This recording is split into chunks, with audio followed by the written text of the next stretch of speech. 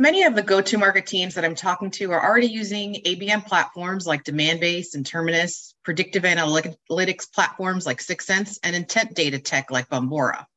They're driving the top of the funnel, increasing their pipeline KPIs, but a common thread that I'm seeing across different companies within different industries is that they're challenged to drive stage progression, even though the accounts that they're targeting are in market and are in their ICP.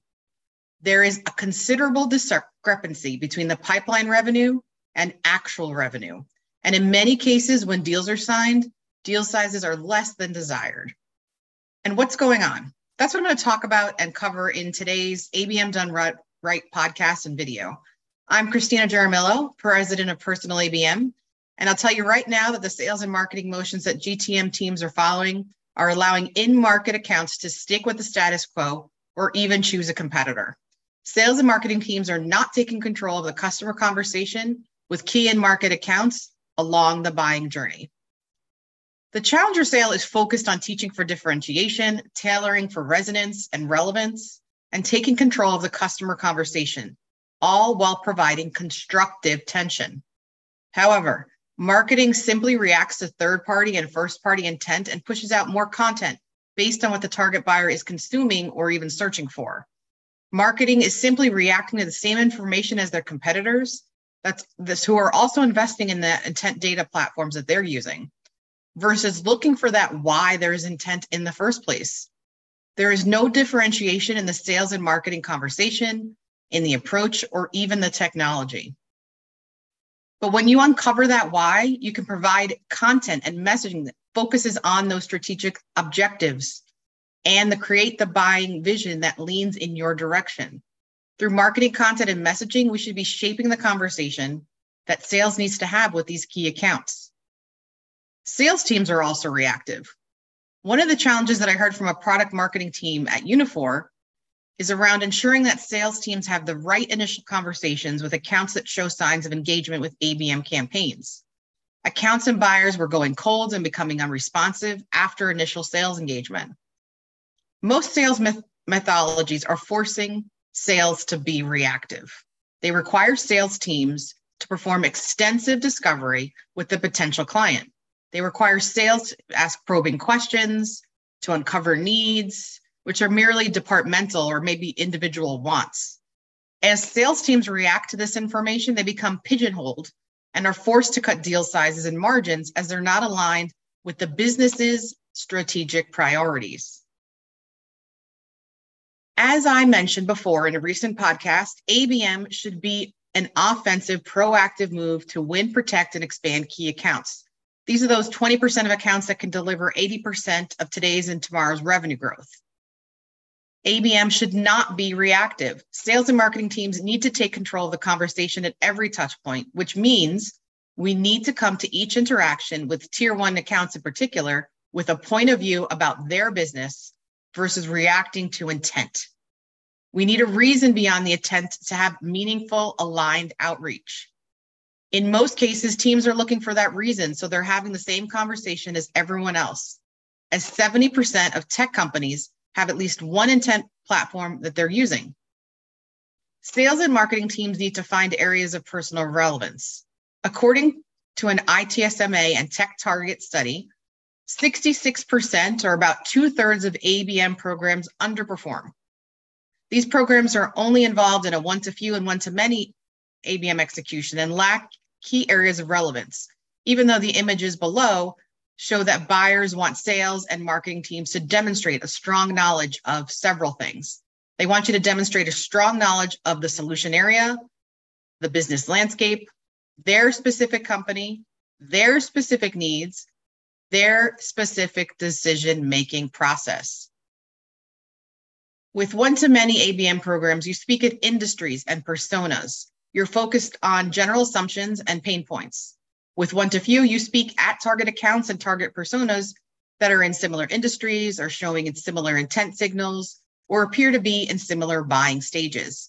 And in both cases, ABM is campaign-based, and sales and marketing teams are pushing out content and messaging and hoping that something sticks.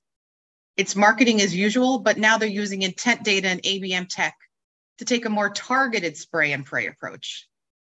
86% of companies, or 86% of communications by sales and marketing and account teams, are still off target and irrelevant. One-to-one personal ABM speaks to and with the human buyers within target accounts that we want to win, that we want to protect, and that we want to expand. When you take this approach, you go directly to key decision makers and influencers with insights that are specific to their gaps, their impacts, and the content speaks specifically to them. You focus on each and every single interaction and touch point that GTM teams have with the human buyers and how you're relevant at the industry, company, rank, division, operational, financial, personal, and even customer levels. With one-to-one ABM, you go beyond speaking to personas. As Matthew Dixon and Brent Adamson mentioned in their book, The Challenger Sale, in most cases, buyer unresponsiveness is not because you failed to make a logical argument. It's because you failed to make an emotional connection. It's not that buyers didn't believe your story. It's because they didn't see it as their story. This is what happens when you focus on industry relevance, some company personalization, and persona messaging. The other issue with persona messaging is that it has sales and marketing teams reacting to departmental wants. And this is what happened with our digital asset management client. They were focused on marketing pain points and providing similar messages to their competitors. They led target accounts to do an RFP and compare side by side the solution capabilities and pricing versus looking to see which DAM solution would meet the needs of the individual organization. This led to losses to competitors that would drive the price down. Our client wasn't aligning with the organization's or the target organization's strategic priorities and showing target accounts their specific unconsidered gaps across the organization that would impact the achievement of their business vision. They weren't showing the impact their specific gaps would have on different divisions across the organization, on omni-channel operations, on e-commerce, on their go-to-market, on product management, how it affected sales enablement or finance, customer service, the customer experience, and customers overall. Sales and marketing teams need to understand how competitors will impact the prospect's ability to achieve their strategic vision. If accounts are in market and they are showing intent, then they're looking at your competitors. When the Challenger Sales book was written, about 35% of companies were able to establish themselves as truly preferred over the competition. And still more troubling, even among preferred companies, when Challenger tested the impact of each of the benefits that were believed to be unique, they found that customers perceived about half of them to actually be relevant to their needs.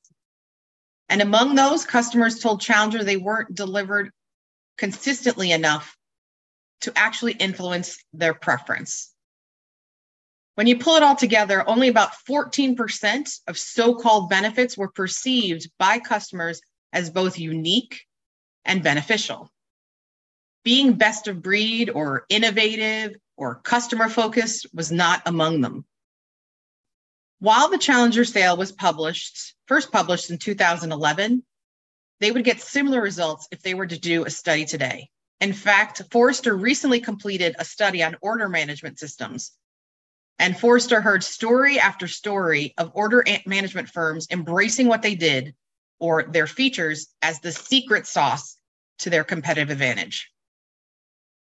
But from the purview of an order management practitioner, the secret was the firms didn't know their sauce was just simple syrup, commodity features of an unfamiliar class of software. Then we wonder why we're challenged to capture larger deals and why we're faced with margin pressures. Sales and marketing teams can make claims on how they're differentiated all they want, but they're not leading prospects and customers to come to their own understanding of how the solution or the approach is different.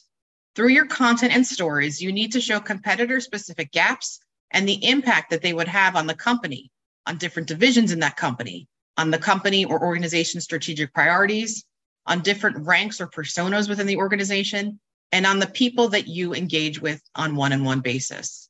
You need to show your stories, or you need to show through your stories, how you would uniquely fill the gaps.